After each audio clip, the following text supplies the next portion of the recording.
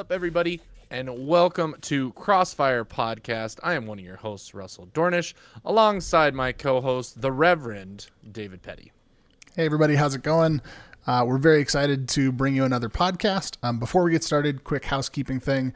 We do have a new website up, so I want to encourage you to go check it out at crossfirepodcast.com. You can also shorten it to crossfirecast.com. Both of those will get you there. Or if you just remember the term Church for Gamers, you can visit churchforgamers.com. All three of those will take you there. Crossfirecast, Crossfire Podcast, or churchforgamers.com. So with us, we have the wonderful Elise Carr. And Elise, we're going to interview a little bit later. But for now, let's get into our news for the day. Russ, you want to start us off with our news? Yeah, and we have two really, really big stories that happened in the last 2 weeks. But we're going to start with the one that happened most recent, which is today as of filming here, Thursday, September 24th. And that is Amazon has finally revealed their cloud gaming service titled Luna. Few of the details around that real quick before we get into kind of what this means. The service is going to, and by the way, it's going to be an introductory price of $5.99 per month. And they are going to go with a Netflix style kind of streaming where that $5.99 is going to get you a selection of games that you'll be able to play, some at 4K, 60 frames per second. And you will also be able to play on two devices at the exact same time. And some of the games that it includes, and this is from an IGN article that details Luna. It is Luna will launch with games such as Resident Evil 7, Control, A Plague Tale, Yooka-Laylee, and The Impossible Lair for the introductory price of $5.99. They also told us that Ubisoft is going to partner with them and offer a separate channel that you will pay a different monthly amount. You will get all Ubisoft games plus every future Ubisoft game day and date. So, David, as our resident Stadia apologist on the podcast, what are your thoughts with Luna and what the ramifications might be for Stadia? I have a lot of mixed thoughts on this. I think first off, I absolutely was a Stadia apologist. I thought Stadia was going to be the new sliced bread. It was going to be the bee's knees. It was great when I tested it out, and then they said it's going to be even better, and it's going to come with all these features, and it's going to have all this availability on all these devices and so many games. And then it launched, and it was like, oh, 90% of what you promised us is coming soon. And 3 months in, it was still coming soon, and 6, 9, 12 months in, it's still not even what they promised. So a lot of people were saying, well, what does Stadia need to do to compete with Amazon Luna? And I said, well, first they need to actually do the things they said they were going to do. But I do think it's interesting because Stadia, one of the biggest criticisms people had of the service early on was they wanted a Netflix type subscription service where they would pay one monthly fee, get access to all of the games. And instead, Stadia did kind of, I would actually say, what Amazon Prime Video does, where it's like some things are free, but most things you have access to be able to pay for later. And so people were frustrated with that. They were also frustrated with the lack of games. And then I think the lack of devices where people couldn't play on iOS devices. It was a long time before you could play on phones. It was a long time before you could even play wireless. So I think Amazon launching with 100 plus games says a lot for their seeing what Stadia has done. I also think the ability to play on two devices at once would be really neat, especially for, within a family to be able to say, we want to play Fortnite together if Fortnite was one of the games. And so, where you can normally play Fortnite on the same console, you can't do that if you're on something like Stadia or a cloud service. So I think that answers that question. The biggest question, though, for me is going to be, does it actually work? Having such high hopes for Stadia and I would say xCloud and GeForce Now, none of them have really seemed to be able to fully deliver on this hypothetical promise of the future of cloud gaming. They all feel like they're still in beta. So that's kind of, I'm going to wait to see what it actually looks like and does it actually work. But if nothing else, more competition in the space is going to be better for everybody. I'm curious, Elise, do you have any thoughts on this? I'm always kind of hesitant on subscription stuff, especially when it's like Amazon Prime and how you have to pay for certain. It's like getting a mobile game and then they say, oh, you get all this stuff, but oh, by the way, you get an ad every 20 seconds, and you have to buy cosmetics and extra packages. So I'm always hesitant with subscription stuff like that. Yeah. And I would also say, from an Amazon standpoint, we know Amazon does a lot of ads with the data that they collect. So what does this mean for ads for Amazon? Are they just going to advertise more games to people? Is it going to be you pay this one monthly fee, and oh, by the way, before you start playing, we're going to tell you what you need to buy off of Amazon? I don't know. It'll be interesting to see how much crossover there is there. Yeah. So Russ, what are your thoughts on that before we move on to our next piece of news? I mean, I think it's a great start for Amazon. Obviously, people have to actually try the service, like you said, before we can really say this is a Stadia killer. On the surface, just the promises, if they can deliver, it could be better than Stadia. But until that time comes, we won't know. And then I do find it funny. If Ubisoft comes to Amazon Luna before Stadia, because it was 5-6 months ago that Ubisoft said they were doing Uplay on Stadia and we still don't have it, that would be embarrassing for sure. So the as Yoda said in the Clone Wars, the cloud gaming wars have begun. I do think one last quick thought on it is that it'll be interesting to see how many people they can get on their platform, because that's been another complaint at Stadia, is people jump into these multiplayer games and there's nobody available to play with. And it'll be interesting to see if they actually do anything with crossplay, because that was a huge thing that sold me on Stadia. Was at the Game Developers Conference, they said, one of our goals from day one is to encourage crossplay across all devices, so that not only will you get this great experience on Stadia, we're going to make all of these games crossplay so that you can play your Ubisoft games with your friends on PC or Switch or PS. And to date, I think the closest they have is you can play PUBG between a PC that has Stadia on a controller and somebody that's on an Xbox. And that's it. There's maybe 2 other games, and I don't know. All right, let's move on to the next news before I get sad. I was going to say, they just announced they're actually removing keyboard and mouse from PUBG on Stadia. Yeah, no, I did see that. And probably the reason is because if you're on a PC and you're playing PUBG, you can only do that with the controller on PC on Stadia. If you go to connect a keyboard, then it kicks you out of the game. So they probably did that to ease frustrations people are having by trying to play keyboard and mouse and then not being able to crossplay. I don't know. It's a mess. Let's move on to Xbox. Okay. I'll announce this one. Microsoft announces the acquisition of Bethesda parent studio ZeniMax. And so this was pretty exciting news. I'll let Russ tell you more about it, but tell us what this means for Microsoft. Well, this is officially the biggest purchase, the biggest acquisition in gaming history. Xbox buying ZeniMax Studios for a large sum of $7.5 billion. That is with a B, $billion in cash. The purchase will not go through until the second quarter of 2021, so it's still going to be a while before we see all this. However, just to put this in perspective, how much did Microsoft buy Minecraft? I think it was twice as less or 3 times. It was like 2 point. It was 3.8.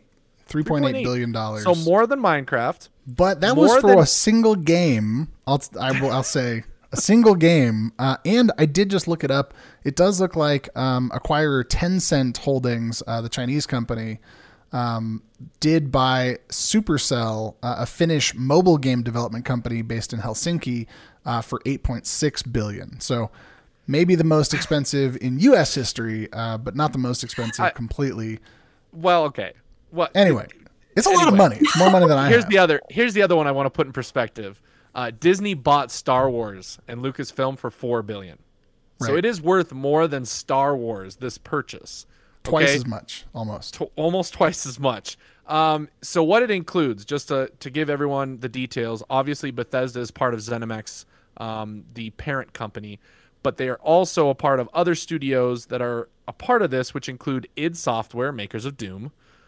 You got Evil Within Studio Tango Gameworks. You got Machine Games, which is Wolfenstein's developer, which I absolutely love Wolfenstein. all of these games are now under the Microsoft umbrella. Somebody put a picture of the Marine from Doom battling it out with Master Chief and saying, will we ever get this in the future? So the possibilities are insane. On top of that, Bethesda Studios, that obviously works on Elder Scrolls, Fallout, Starfield, they are now back in the same house and company as Obsidian. So all you Fallout New Vegas fans, there is now hope of a sequel to Fallout New Vegas 2, which people are freaking out. In fact, somebody tweeted that at Obsidian after this happened, and Obsidian's tweet just did the shrug emoji. Like, maybe we'll do it. So this is huge. Now the question is, and these are the couple questions that I'll ask for you, David, and Elise, if you want to chime in too. The questions are, we don't know yet what this means truly for PlayStation or other systems. So the quote that came from Microsoft is from Phil Spencer, head of Microsoft. He said that they will honor the exclusive agreements that PlayStation 5 has with Bethesda. So Deathloop and Ghostwire Tokyo are now officially console PlayStation exclusives that are Xbox games, if that makes sense. It's super weird. Xbox is making exclusives for PlayStation, i.e. it's just weird. On top of that, are we going to see the future Bethesda games like Starfield coming out supposedly next year? I'm guessing it's going to get pushed to 2022 with everything happening. But are we going to see those games coming to PlayStation? Are they going to be timed exclusives? Are they going to be full exclusives? And then lastly, the best part about this is all of Bethesda's library, including future games day and date, will be on Game Pass. So Game Pass just got more insane. David, what are your thoughts on this? And do you think PlayStation is in trouble because they're not going to be getting these amazing games that people love? I mean, I think it would be smart of Microsoft to really go either way. I think you can say it's the smart play for them to say these are going to be new Microsoft exclusives.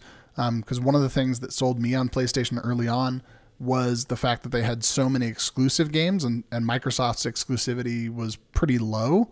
It's kind of like, there was Halo and maybe a couple others, but no major AAA titles like you have on PlayStation.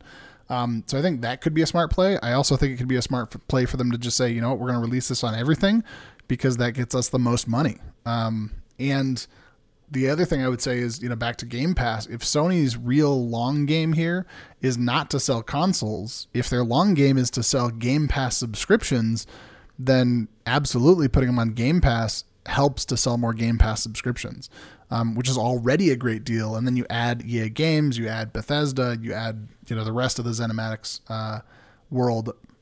It just becomes a better deal every single day. So those are my thoughts. Okay. Elise, do you have any comments or thoughts on this? Do you have any experience with some of these wonderful games like Skyrim, Elder Scrolls, Doom, Wolfenstein? There was a time when the only thing I did in my spare time was play Skyrim. That's everybody. Right now I have like 431 hours on it and 75% of the achievements. I'm going for 100%. I tried Fallout 4. I wasn't a huge fan of it. I have Fallout 4, Fallout New Vegas. Haven't played them much, but I think Microsoft buying Bethesda gives Bethesda a massive opportunity. And they're already a huge company, but this could make them even huger. And they could produce more games. They could produce more games of the same quality if they chose to. So I think that would just blow up potential experiences. Yeah, I think it definitely helps too, because Bethesda kind of has a running history of like the bugs and issues with some of their games that they've had. I bet you that Microsoft is going to make sure that the quality is there all the way through. No releasing these buggy games. We're going to give you enough money and resources that if you need to delay a game a little bit and make sure it's actually, polished, I think we'll probably see that in the future. But like you said, I mean, so being a Skyrim person and putting that many times, I'm assuming you're excited for Elder Scrolls 6. If it's an Xbox only exclusive, I mean, does that get you to want to buy? Well, and there we go. David, we just proved the point. You know, those fans of those games are willing to, I mean, especially because I know that Skyrim is such a huge deal that people put in so many hours into it that I guarantee they'd buy the console just to play Elder Scrolls 6. So that is a huge, huge get by Microsoft. And I'm excited to see what happens from here and how it all works and what happens with the exclusives. We don't know because, as Phil Spencer said, they're going to do a case-by-case basis. So, you know, PR speak for I'm not saying yes or no, which is great. But well, and I think it just shows that much more that Microsoft is really stacking their cards right now. I mean, there was that news that came out about the Microsoft Studio, The Initiative, and that they claimed is a first of its kind quadruple A game studio, which everybody's like, what does quadruple A even mean? But we still don't even know what they're working on over there. So, you know, Microsoft's got something up their sleeve, and then they go and they buy Bethesda, ZeniMax. I would say they're stacking their cards. You know, if you're Sony, you got to be kind of shaking in your boots a little bit. There's one thing that I've been seeing in the news the last 2 days that there were rumors for. One, Microsoft's not done purchasing. And two, the other rumored one that they may be in negotiations with. You ready for this, David? They may be in negotiations to buy Sega. I'm not Okay. even kidding. Like, that sounds insane, but everybody keeps saying like the rumors for Sega sound insane, but they would have been even more insane had you said Bethesda was being purchased. So nothing's off the table right now. Xbox is kind of on a roll with this, which led into they announced this purchase the day before pre-orders go live. I see you, Microsoft. I see how smart you are. You're going to announce this massive purchase and get people all hyped, and then you're going to drop the pre-orders, and guess what happens? Horribleness of the pre-orders as we went through one of the second worst pre-order experiences next to the PS5, which we'll talk about later on in the news. You think it was second worst to the PS5? I think it was worse. It's close. It's very close. I've heard some good stories with the Xbox, but the big thing that I think actually may make Xbox's experience way worse was what you and I went through, which was the All Access. We were all excited. We've been discussing it here on the podcast numerous times. All Access is a great way to get us to buy a new Xbox and get Game Pass, and I was so excited to do it. And I found maybe a few people that were able to get it in store when they went to a GameStop and pre-ordered. Other than that, I've seen horror story after horror story. Like, you and I got lucky because some people actually got to go through the application of All Access. They got their credit approved. They had a credit pull, and then they were like, oh, by the way, the consoles are sold out. So you have a line of credit with nothing to use it for, which is just the worst. And in fact, I really think, and I've talked to a few people like that are really angry about it, that, you know, are lawyers and things like that. They're like, this is technically maybe illegal because I don't think you can pull credit on something that you're buying without actually like pulling the item to buy it. It'd be like going to a used car sales office saying, I want to buy that car, taking out a loan, taking the finance, and then when you finish all of that, they're like, oh, by the way, we sold your car while we were, you know, doing the negotiation, which is pretty predatory if you ask me. So that probably made it the worst. I think the other thing that makes it the worst is the fact that there were expectations, right? So when PlayStation went live with their pre-orders, they didn't announce it. The stores just did it. Walmart said, hey, we're going to start doing pre-orders. Target followed up. Best Buy followed up. GameStop followed up. But there were no expectations. So when they sold out, some people got them. Some people were frustrated. But then Microsoft came out swinging and said, oh, don't worry. You know, we are going to be so much better than PlayStation. We will have there will be no question when the pre-orders go live. It will be exactly at this time. Everything's going to go smooth. And then, of course, it was not necessarily that time. It launched at 9 a.m. Mountain Time, where we are on Walmart, but not on Best Buy. Best Buy didn't go live until 10 a.m.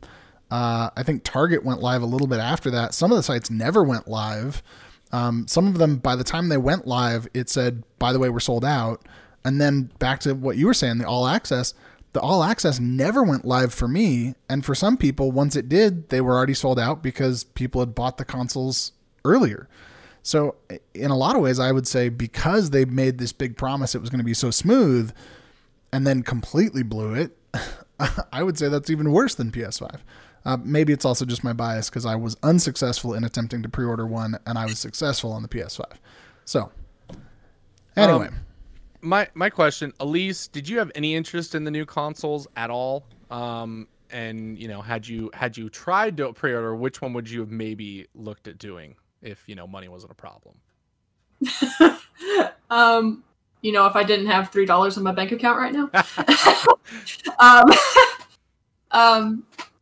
I've never really had too much interest in consoles. Okay. Just personally, I've always been PC. If I did choose to pre-order one, I would go with Xbox, just because Xbox has a lot more compatibility with PC. So I'd be able to jump between them easier. I don't like the idea of your hands being this close together. Or give me this any day. Or would you have pre-ordered an RTX 3080 card? I don't know if my computer would be able to handle that. I'd have to get a new CPU first. New CPU, maybe even a motherboard. Definitely RAM. Damn. Yeah, because those were one that's not even on our news, but just a quick note about that, because those went live, the pre-orders for the Xbox 3080s and 3090s, and people created bots that went out and bought up all of those cards and then turned around and put them up for sale on eBay for like $30,000 in some way to try and prevent scamming. I don't know. I don't want to get into it, but it was also a mess. So at this point, I would say all of the new stuff has been a complete mess. Yep. Except for Nintendo, because we don't have anything new for Nintendo. But when Nintendo went launch with their Switch pre-orders, kind of a similar thing happened. My question is, when will retailers learn that these things are in high demand and prep? Like, how do you not get with the movie industry? They figured it out. When they sold Avengers tickets, when they sold Star Wars tickets, they created queue lines on their websites that allowed you to wait in line, wait your turn to purchase your tickets. It also prevented bots from coming in and just buying up all the tickets and selling them. Like, they were smart about it. How come the retailers were not able to get with them and figure this out? Xbox said, we're going to do pre-orders this day, this time.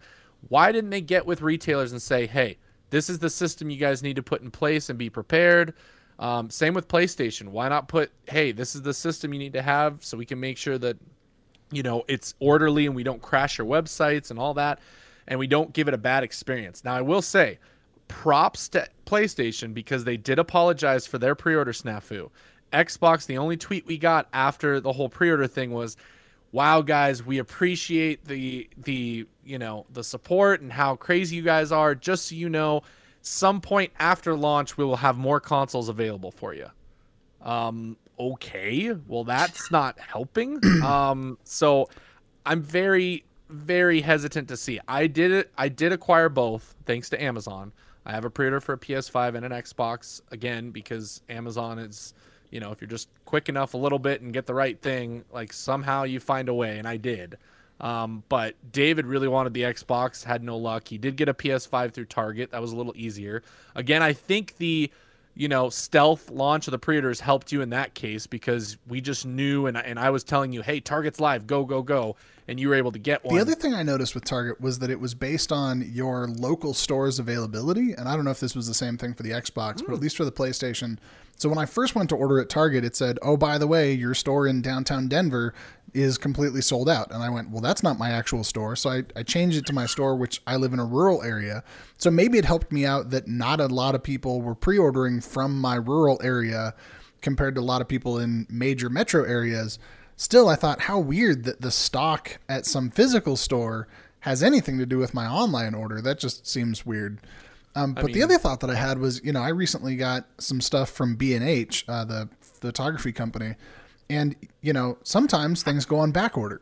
You can still order them on back order. You can make sure that you have your order placed, and as soon as it becomes available, you actually order it. So why can't these companies put in some sort of, bot management tool that makes sure that you don't have a bunch of bots going out and buying these things, but then just take pre-orders, and say, it's actually a pre-order, but take back orders and say, look, you're not going to get it on launch day, but we will get you it as soon as they become available for the next, however many million people that want to buy it.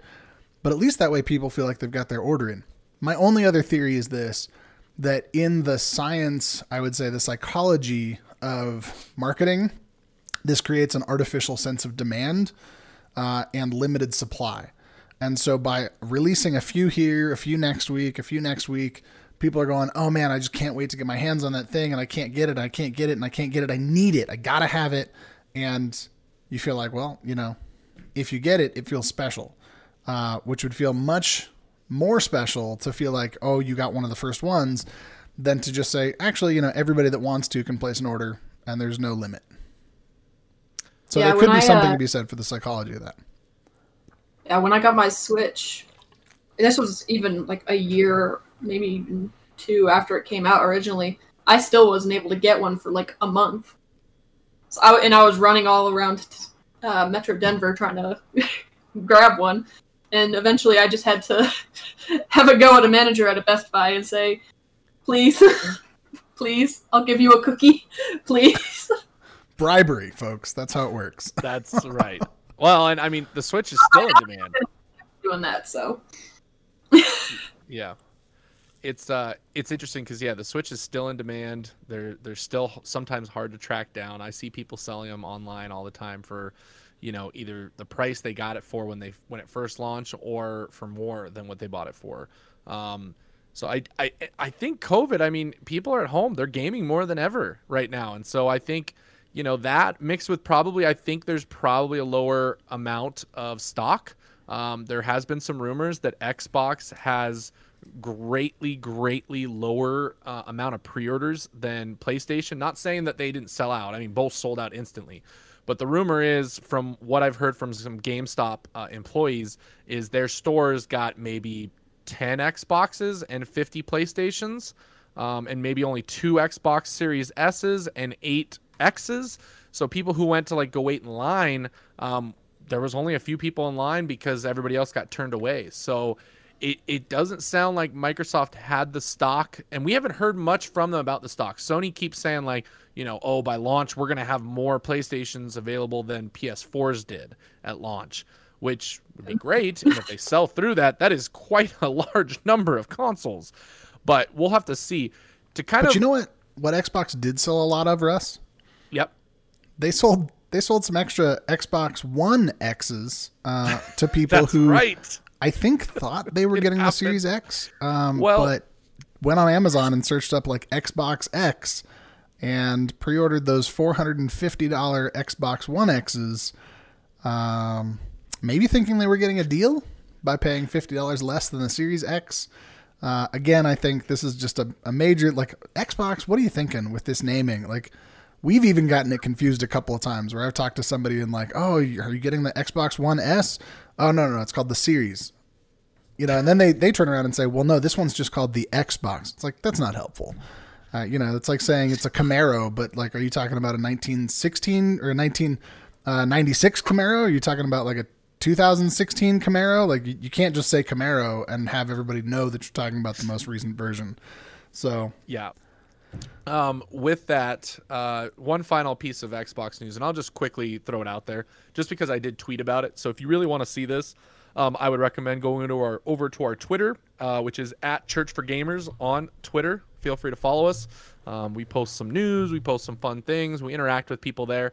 But Xbox came out with an awesome commercial for their new family settings app, which allows you to control your family's ability to play on Xbox. So you can determine how long your kids can play. Your kids can ask for more time when they run out. And say, can I have more? And it'll send a message to you immediately and say, do you want to allow your kids to play for another 30 minutes, an hour, whatever. But the best part about this commercial, and David, you and I talked about it, watching it a couple times, is just the inclusivity that is in the commercial. They have, a lesbian couple in the commercial. Showing their kid and to play. They had a disabled parent in a wheelchair playing with their kids on the Xbox. They had an interracial family in the video. Xbox, good for you guys in putting together this awesome commercial. I hope that it appears on TV, honestly, because I think that would do really well. And you have the very first couple they show, is a black couple, and the husband is in this business suit. But he's also making dinner in the middle of this commercial. So I'm like, heck yeah, Dad making dinner. Good on you. But the rest of it, yeah, it was just a beautiful diversity to recognize, gamers are of all shapes and sizes and represent the diversity of the human spectrum. So I thought that was awesome. I also just thought, the family settings is helpful. Some of this is not necessarily new. They've had this for Microsoft, like for Windows, and it was just not implemented well. So it's neat to see that come into the Xbox. There's a similar feature on the Switch, but there's not anything, I think, similar to this on the PlayStation. So it'll be interesting, again, to see if PlayStation comes out with that. They've got some in-console settings, but not a lot. But I think especially as we talked about, like setting limits as a family, this is helpful. Yeah. So, yeah, that's neat. It's really, and then I really would say the last piece, as we talked about on our console orders, if you didn't get your hands on a PS5, I don't know how soon we're going to get this up there, but tomorrow, which is tomorrow, September 25th. So if I get this uploaded soon, there will be more PS5 stock available to pre-order. You're probably going to miss it. I'm probably going to miss it. And then we're going to have to go back and wait for more stock. So if you're interested in that PS5 reveal, when they revealed the price and everything out, we did a live stream of that on our Twitch channel. I think it's up on YouTube as well, over at Crossfire Faith and Gaming on YouTube. So check that out. That was a lot of fun. But what else do we have in terms of PS news? Or do you want me to announce this? Well, I can go on to the next. This it obviously piggybacks off of the PlayStation reveal, which again we covered extensively with our PlayStation reveal event. You guys can go watch it again and see everything. But the big piece of that kind of surprised us. It's been in the works for several years, but the Harry Potter RPG that has been percolating in the background for WB, it leaked, I think, like 2, maybe 3 years ago. Like 3 years ago. That they were making a Harry Potter RPG, and people were like, what? This is insane. And then we never heard anything. And then all of a sudden, out of nowhere, it shows up at the PlayStation 5 reveal, and we get what looks like an amazing RPG set in the Harry Potter universe. Mind you, pre-Harry Potter. It's set in like, I think it was like the 1800s. Did it say? It said something like that on the trailer. It's a Hogwarts game, right? So the whole point is really to show off Hogwarts, in that Harry Potter world, Hogwarts Legacy. I don't remember what the time period was, but I don't think Harry Potter is going to be in it. No. They also had announced that J.K. if you Rowling, look at it from a... Sorry, go ahead. Yeah. I was going to say, if you look at it from like a timeline perspective, if you chose to do have it based after Harry Potter, then that just opens it up to everyone's going to be talking about the war and all that. There's going to be repairs being done to the castle, and you're going to have to worry about that. If it's done, I think it could be pulled off around Fantastic Beasts time frame, but they would have to be careful. Yeah, it does look like here on the article on TheVerge.com, it says, in a press release, Warner Brothers describes the game as an open-world, single-player, action role-playing video game set in the 1800s Wizarding worlds, where players will experience life as a student at Hogwarts School of Witchcraft and Wizardry. But I think the other thing that came out with this game that I really want to talk about for just a second is a lot of people were very excited, right? Because there's a lot of fandom for the Harry Potter universe. But J.K. Rowling has not been so positive in the news lately for her kind of explicit, I would say, exclusionary practices, specifically towards trans women. And for those of you that aren't familiar with it, essentially her position is that she says, yes, I'm a radical feminist, and I support women's rights and I support women, but I don't support trans women. So this has kind of come up with the term TERF, which is a trans exclusionary radical feminist. And rather than hearing all of this criticism, J.K. Rowling, could have said, you know what, actually, this is, thank you so much, everybody on the internet, for opening my eyes to how exclusionary I'm being, and I'm so sorry, and, changing her ways. Instead, she just dug in. So she released a book that was kind of an anti-trans book under some other name. And then she also decided that she was going to dig in even further, promoting some online store that sells anti-trans TERF merch. So a lot of people out there, I think, in the gaming world are very conflicted right now. Do I go out and buy this game because I love the Harry Potter universe? Do I go out and buy it because I support the developers who have put their time and effort and energy into it? Or do I maybe pass this one up because I don't want to give my 15% royalty fee or whatever it is to an author that I think is doing a lot of harm in the world when it comes to diversity of humanity? So I don't know. Russ, Elise, any thoughts? So WB was real smart because they immediately came out and said, "Oh, by the way, J.K. Rowling has nothing to do with the game." Like they're trying to distance themselves immediately from her before we can try and get too much backlash going. I feel like it's kind of simmered down. Nobody's really talking about the game in that sense anymore. Obviously, she's still in the news because of all this stuff, and they're talking about that. But I feel like I'm not hearing the game as much. So I think maybe WB doing that a little bit has helped their cause to kind of say, this is separate. Don't worry. She has nothing to do with this game. We've been doing it on our own. But I think even if she doesn't develop the game, she still gets a cut. That's true. She still gets royalties because it's a Harry Potter trademark. So That's right. I think there is still just a deep, difficult decision to be made. It's kind of like Chick-fil-A. It's like, it's so good, but the owners still get like a tenth of a penny from my purchase. Right. And they're still giving, millions of dollars to anti-LGBTQ organizations. It's rough. So. It's rough. I mean, obviously it's your guys' decision what you guys want to do. We completely respect if you say, I don't want to support this game because I don't want to support her and give her any of my money. You could also say, I want to support this game because I want the money to go to the developers because maybe the developers had nothing to do with it. And, they work. We all know that gaming developers work a ton on games, and it is not easy. It takes a lot of their lives. It takes away from their families, all that. So it's like there's a catch-22, just like with what you said with Chick-fil-A. You may completely disagree with the CEO, but you may also say like, I think the employees do a great job, and it's a great job for teenagers to have, and it's great how they support that. I mean, there's two sides to everything. It's just really hard, but you can kind of make the decision of, am I comfortable with this? Am I not? Do I see it as this way or do I see it as this way? There's so many of those decisions to make, and we just want to say like, it's cool whichever way you want to go with it. Like we're just very much, you guys make your own decisions and figure that out. We'll give you information and stuff like that. And I'm not going to harp on this and say, you guys can't buy that game because this is horrible and I hate it. And you guys, we're going to just talk about it every week of boycott Harry Potter game now. I don't think that's going to be what we are. But if that's what you want to do, then, more power to you and respect to you. I've had that conversation with a lot of people. I would say like Chick-fil-A, there was an app for a while that came out that was like, did you just eat at Chick-fil-A? Okay, here are 15 organizations you can donate money to offset your Chick-fil-A donation.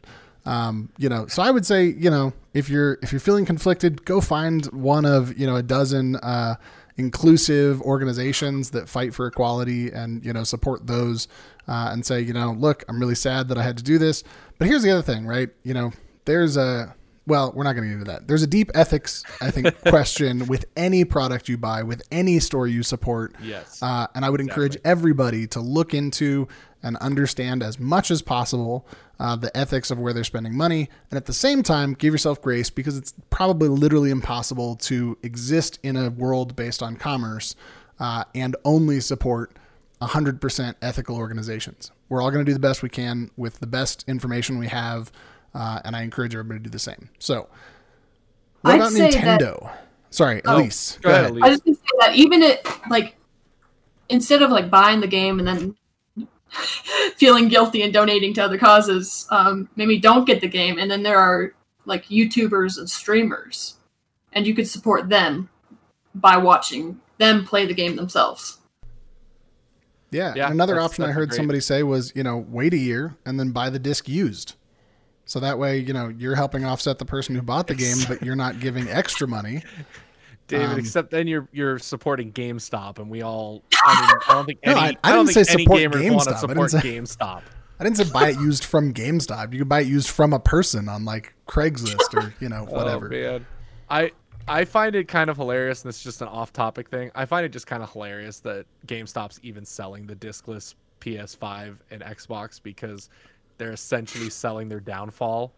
And I'm just laughing when I see that they didn't have very many, okay, mind you, but they still sold them, which I think is hilarious. If I'm GameStop, I'm like, no, we won't sell the digital versions here because that's gonna just put us out of business. But do they sell Stadia controllers too? No, they do not. No Stadia, no discless. Let's just boycott used games of the future. Come on, people. Okay, so we have a little bit of Nintendo news. You found an article that it looks like the next Nintendo Direct may be coming on October 8th. I say may because a lot of these stuff changed.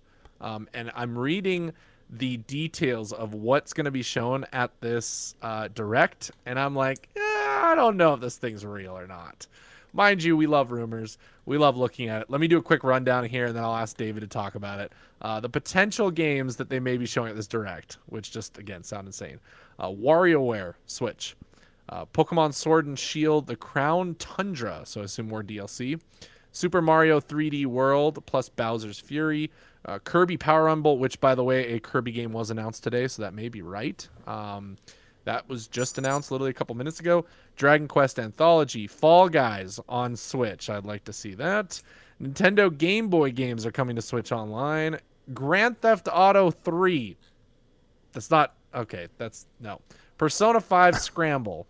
Super Smash Brothers new pack. Crash Bandicoot is the character. Again, I don't think this is happening. Super Mario World's 3D All-Stars Super Mario Galaxy 2 DLC. So they're going to add... David, this rumor is just insane. The Legend of Zelda Breath of Evil. So that's the name of the new Zelda. Breath of the Wild 2 will be Breath of Evil. That kind of makes sense. But again, I would take this one with a very big grain of salt. So it does look like the Kirby game, just looking it up here, is it's entitled Kirby Fighters 2. So maybe not exactly Kirby Rumble, but... that's similar. Similar. That's similar. It's a fighting game. It's a fighting game. But that sounds like it's just another... what's it? Super Smash Bros. It just sounds like a more cartoony Super Smash Bros. To me. Yeah, it says Kirby versus Kirby versus Kirby versus Kirby. Just in case you're confused about who's going to be in the game. Yeah, Dave. I'm not sure if this is too credible. We'll have to see. Oh, wait. Now I'm seeing this. Looks like Wario 64 kind of started this because, yeah, Kirby Fighters 2 was listed and leaked. And Wario 64, for those of you that don't know, if you are on Twitter, you have to follow Wario 64 because he is the #1 person when it comes to rumors, leaks, games. For some reason, he has all the info, and people in the industry know that. Like, this guy's not like a checkmark Twitter person. He's literally just some random guy on Twitter who calls himself Wario64, and the dude brings the news. So FYI, David, you don't know this yet. The reason that you have a PS5 from Target was because of Wario64. He was the one that first tweeted out that they were at Target, which then I messaged you and I said, go right now to Target, and that's how you got it. Same with how I got my Xbox at Amazon. He messaged out a direct link to add the Xbox to your cart, so you didn't even have to go to the page. And because of that, I was able to snag the Xbox and the PS5 because I did both. So go follow Wario64. But thanks to Wario64 for the PlayStation. That's right. Somebody tweeted Wario64 and said, "Here is the Nintendo Direct copy from Anonymous," which they got online on probably like Reddit or something like that. So I would take very small heed of that and see if we do it. In fact, 1, get the Direct on October 8th.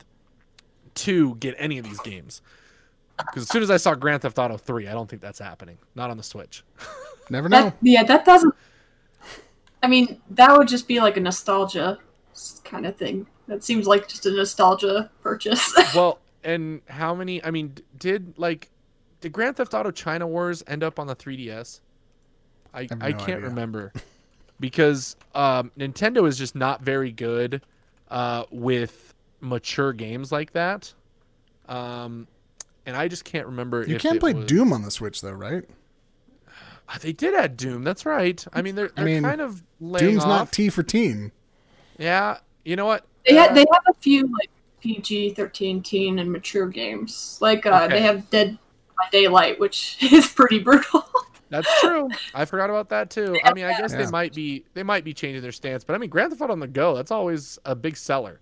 I mean, one of the top selling games on PSP was the Grand Theft Auto games. There was Grand Theft Auto, the 3 remake portable version. There was Grand Theft Auto Vice City. So those games were some of the top selling PSP games. So when Grand Theft Auto gets put on the go, people go in droves to buy it. I don't know if Grand Theft Auto 3 is a great choice. It would be awesome if they could get Grand Theft Auto 5 is on every console, and it's a launch game for PS5 and Xbox Series X. Yeah. Like, they're doing it again through 2 generations. So I wouldn't be surprised if that eventually makes its way to the Switch, but who knows? GTA We'll see. 5 online on the Switch. That would be amazing. That would be amazing. But other than that, we've got one last little quick PC news. David, if you want to talk to us about what is going on with Blizzard. Yeah, so, in addition to all of the other crazy stuff that's going on with Blizzard we've talked about before, some exciting news that Blizzard co-founder Mike Morhaime, which I probably butchered that name, but some Mike that works at Blizzard, decided to launch a new gaming endeavor called Dreamhaven, which I will say, just from, if you look up the name Dreamhaven and you look up the picture associated with it, it definitely feels like in that kind of Blizzard-esque way of doing things. But Dreamhaven, I guess, is going to be kind of a umbrella company that's going to have multiple studios under it. So it says that Mike's going to be the CEO of Dreamhaven, while they're going to have some other folks from that same team. And then there's going to be a couple of companies under that. So we don't have any news about what's coming from Dreamhaven. We just know that there's Dreamhaven, and then there's Moonshot Games, which is one of the studios within Dreamhaven. And Secret Door is going to be another studio in Dreamhaven. So that's led by Chris Sigati from Blizzard, and Moonshot, it looks like, is led by Jason Chase, Dustin Browder, and Ben Thompson. So formerly executive producer at Blizzard, where he and these are folks that worked on Hearthstone, worked on StarCraft 2, worked on World of Warcraft. These are not small people at Blizzard that are going. Yeah, so Heroes of the Storm, StarCraft 2, Hearthstone, Warcraft 3. And these are top folks from there that are going to make a new thing. So this is the pre-news about the news we may get at some point in the future. But keep an eye out for Secret Door, for Moonshot, and for whatever else comes out of Dreamhaven. So that will be exciting to see. So I think that's all the news we have for today. We're going to take a quick break, and then when we come back, we're going to interview Elise to talk a little bit about gaming, and especially the younger generation that's doing their gaming. We're kind of just some old guys here, and we've talked a little bit about parents, for us old folks and with the little kids. But we're going to get Elise's take about what it's like to be an older kid, now adult, that's doing the gaming stuff. So we'll be right back.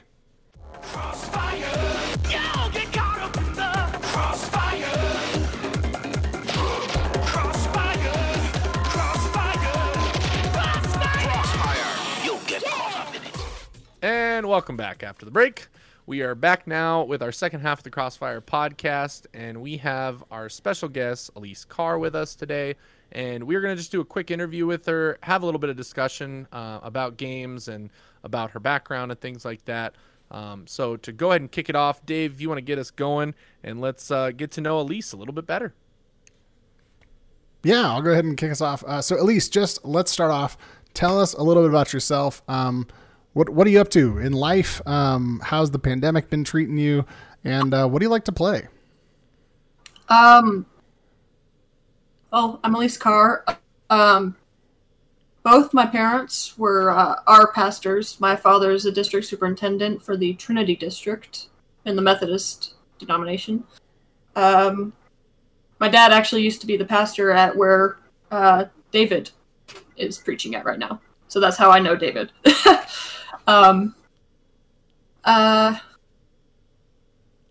I kind of define myself as agnostic. I'm not really hardcore Christian, as you would say. I help out around the church as much as I can. The games I play the most, right now I'm playing a lot of Minecraft. Going with classic. I've played a lot of the Shadow, or it's a great time to have a brain fart. The Middle Earth franchise. Yeah. Okay. Played a lot of those. Right now I'm playing Shadow of War the most. Played a lot of Skyrim, as I mentioned before. I've spent way too much money on the extra stuff on Skyrim. You play some Overwatch too, right? Yeah, I haven't been able to play in the last few months because my internet is questionable. Okay. But yeah, I love Overwatch. Whenever I can play it, like, you know, Very nice. ignore Very my. nice. So tell us a little bit about growing up. Nice, very nice. Got a little Orisa. That's how you say it, right? Shameless reason. It's been a Orisa, long time yeah. since I played Overwatch. But I haven't been able to play recently because of my internet. so, what's the first game you remember playing as a kid? If we're talking games on PC, let's see. It's either Civ 4 or Civ 5. Okay. Or might have actually been that Pirates of the Caribbean one. It was a smaller game. It was on CD. Okay. That was a while back. I really liked playing that. I may not have understood it completely, but I just like running around. So that would be PC.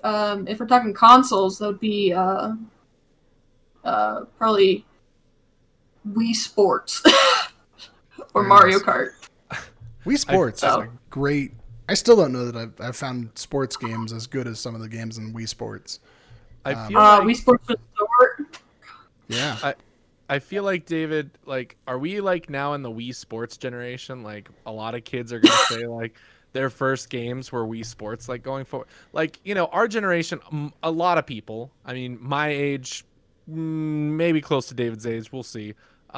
Would probably say like Super Mario Brothers is like your Right. first like foray into gaming. I mean, let's be honest. I would say a Oh, yeah. majority. We could do a majority was rule.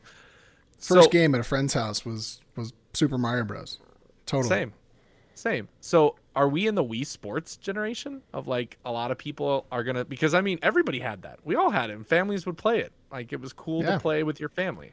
Well, I think today's kids, I mean, my kids are going to be the Animal Crossing generation. You know, they're going to remember like playing Animal Crossing. There it is. So, you know, we've all got our Nintendo game that I think is the first game. love But that I'm it's curious, Nintendo. you know, because that gets us a little bit into my next question, which is, you know, we've been talking a lot on our podcast about parents and gaming and how to pick the right games for your kids. And I just want to hear, you know, at least from your perspective as a person who was until recently a kid, you know, you magically have graduated to adulthood now. But as a person who was, you know, very recently a kid, I mean, did your parents have very strict restrictions on what you couldn't play? Is there a specific age you remember, like being able to play older games? You know, did they let you play Doom when you were 3? I mean, where was the parent decision making for you, and how did you feel like that went? Would you recommend it?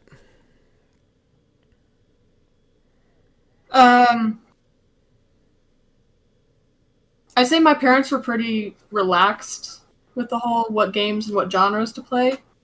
I mean, they weren't super relaxed. Like, as far as I'm aware, I'm still not allowed to play Grand Theft Auto. Well, I think that you have to be 35 to play that. So, Yeah, but it made it a lot easier since I didn't have much of an allowance, and the allowance I did have was like maybe $1 a week. So if I wanted to get a game or something, it would have to be either birthday, Christmas money, or saving up my $1 allowance. mm-hmm. So I was kind of limited to what I could get. If I wanted a game, I had to ask my parents because it would be coming from them because I never had a credit card or debit card or bank account Sure. until I was 16. Yeah, 16. So they had a lot of say over what I could actually get. When it comes to actual like genres and stuff, they didn't really have too much of a limit. Okay. Did your parents ever play games? It's really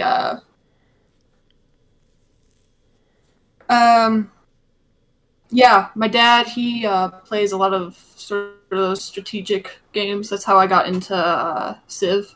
Okay. Civ 4 and Civ 5 were my first ones. So I always played that a lot. My mom can't stand staring at a computer screen. She says it makes her motion sick, which I can understand. If you stare at Minecraft all day, then you start feeling it. Yeah. You start seeing creepers in real life. Oh yeah. You start hearing like sizzling behind you. Yeah. I'm also curious. So how would you say games acted for you, like as a kid growing up? I mean, was it a fun escape? Was it a place you found kind of commonality with other kids? Was it a community thing? Was it an escape? Was it just kind of a fun hobby? What function did games have in your childhood? I don't want to go into the whole Bum City background thing too much, but I'm autistic, specifically Asperger's, but it's autism spectrum nowadays. So I didn't have a whole lot of friends in school. In fact, I always felt like, oh, the bullies didn't even care enough about me to bully me. They didn't think I was worth bullying. It was that kind of thing. Which I think is worse than bullying, because at least they're acknowledging your existence. But so when I found Minecraft specifically, I hid myself in Minecraft. That was my first major game. Found YouTubers. I devoted myself to good old Stampy Longnose, which I can't stand now. Don't know how I spent hours watching his videos.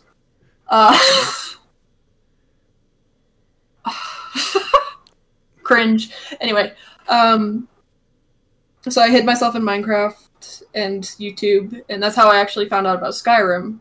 And I got Skyrim from that. And I found out about Minecraft servers. I started playing on those a lot, and then I think it was Mineplex Sheep Quest is where I met one of my oldest and best friends. Okay. And I still I talked to her this morning still. She's actually in college class right now. I think she's actually kind of pushing that off to make pumpkin bread right now. Anyways, well, but I met her. Pumpkin bread. Yeah, I met her playing that, and she introduced me to one of my other oldest and closest friends. I wouldn't replace him for anything, Renee. And so I met some of my best friends playing games. Nice. So that's really neat. I think especially I did hide myself in the games a lot, but then I found people that sort of taught me. Right. Well, I think it's kind of a double thing, where on the one hand, it may be kind of an escaping, the difficult stuff of reality and kind of escaping the harshness of the world. But also then there's a beauty in that you were able to, in escaping the harshness of maybe some of the real world communities that are out there or real world situations, you were able to find a more positive place, a more positive place to find friends, and so I think it's beautiful. I think last question I've got, and then I think Russ has a question for you, is I'm just wondering, especially as a person, I think we've talked, my son is on the spectrum, but, especially as a person who has ASD or who's on the spectrum, I'm wondering, do you have any advice for other folks who might be on the spectrum when it comes to gaming, or, parents of kids who might be on the spectrum when it comes to gaming? I'll lead sort of back into the what games my parents let me play. My parents were, I think that's what they were doing, but they seemed to be pretty aware that I was trying to mimic other people's behavior, because that's what you do when you have autism, is you just mimic and see if trial and error, see what works, what doesn't, see what feels best for you personally to use. It's that kind of stuff.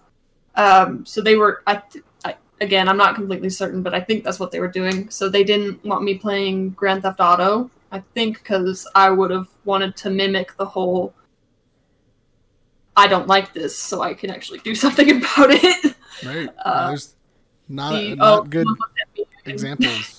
Police car. So they were very conscientious of what I should and shouldn't be playing, because they knew that I was mimicking behavior. Mm-hmm. So,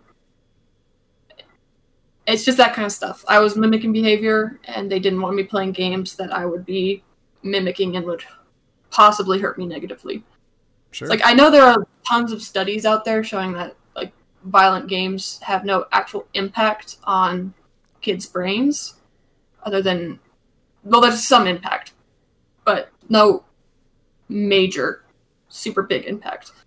But I feel like those studies are covering like physical changes in the brain. It's not covering if a kid has autism or a social disability, whether or not they're going to be trying to mimic the behavior they watch in video games. Because video games are because that game may be so super popular, and they think, oh, everyone likes this game, so what if I mimic the behavior in this game? People will like me more.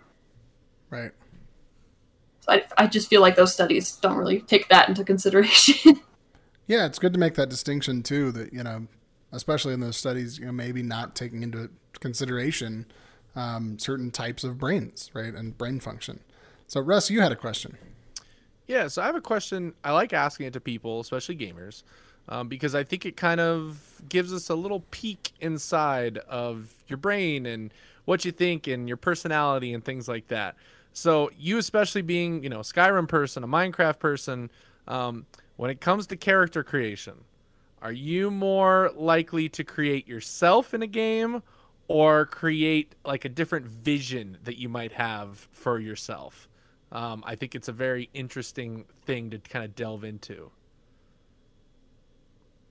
In Skyrim, I never really did that. I never really made myself, or tried to play as myself. I always went with Khajiit.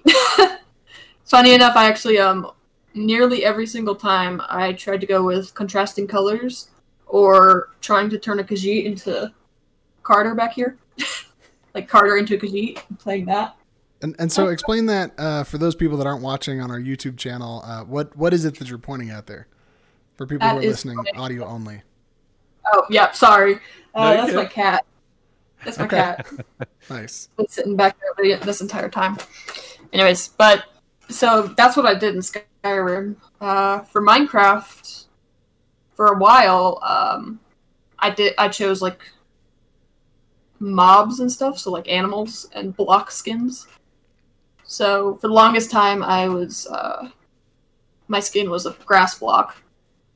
I moved out of that, and I finally designed my own skin, which was a portrayal of me.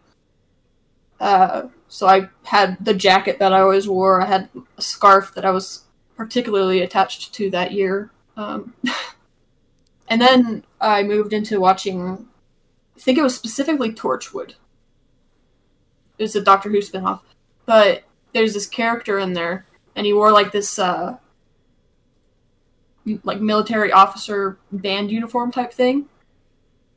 And I thought, oh, that's pretty cool. I think that would look good on a Minecraft skin. So I hop on the skin decks, and I'm looking around, and I find one that I like. It's blue and gold, and that was my skin for 3 years.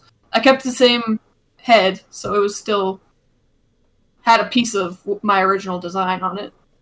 And then when I graduated, I chose to change that skin to my school colors. Just for sentimental reasons. Yeah. And I changed it up a bit, so it's in a different style. And it still has the same head, though. Had the same head for 6 years now? 7, maybe? So, last question I've got for you is, do you have any, I mean, I know you said you're agnostic, but I always love that, because I think, you know, one of the things we talk about a lot on Crossfire is like, we're a place for people of all or no faith. You know, I think we can come together over our values, even if we don't necessarily agree the same things.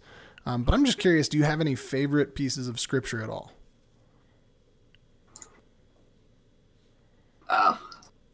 So we're looking at all the different Bible versions. It's annoying. Anyway, here. Yeah, I'll just go with King James Version. Okay. It's Galatians 4:16. Am I therefore become your enemy because I tell you the truth? Okay. So tell me a little bit about that. I mean, what does that mean to you?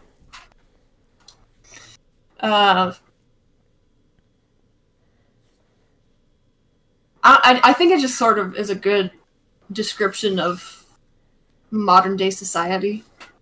It's like if someone doesn't like what you say, they somehow turn it against you and make you the bad guy, even if you're pointing out the obvious.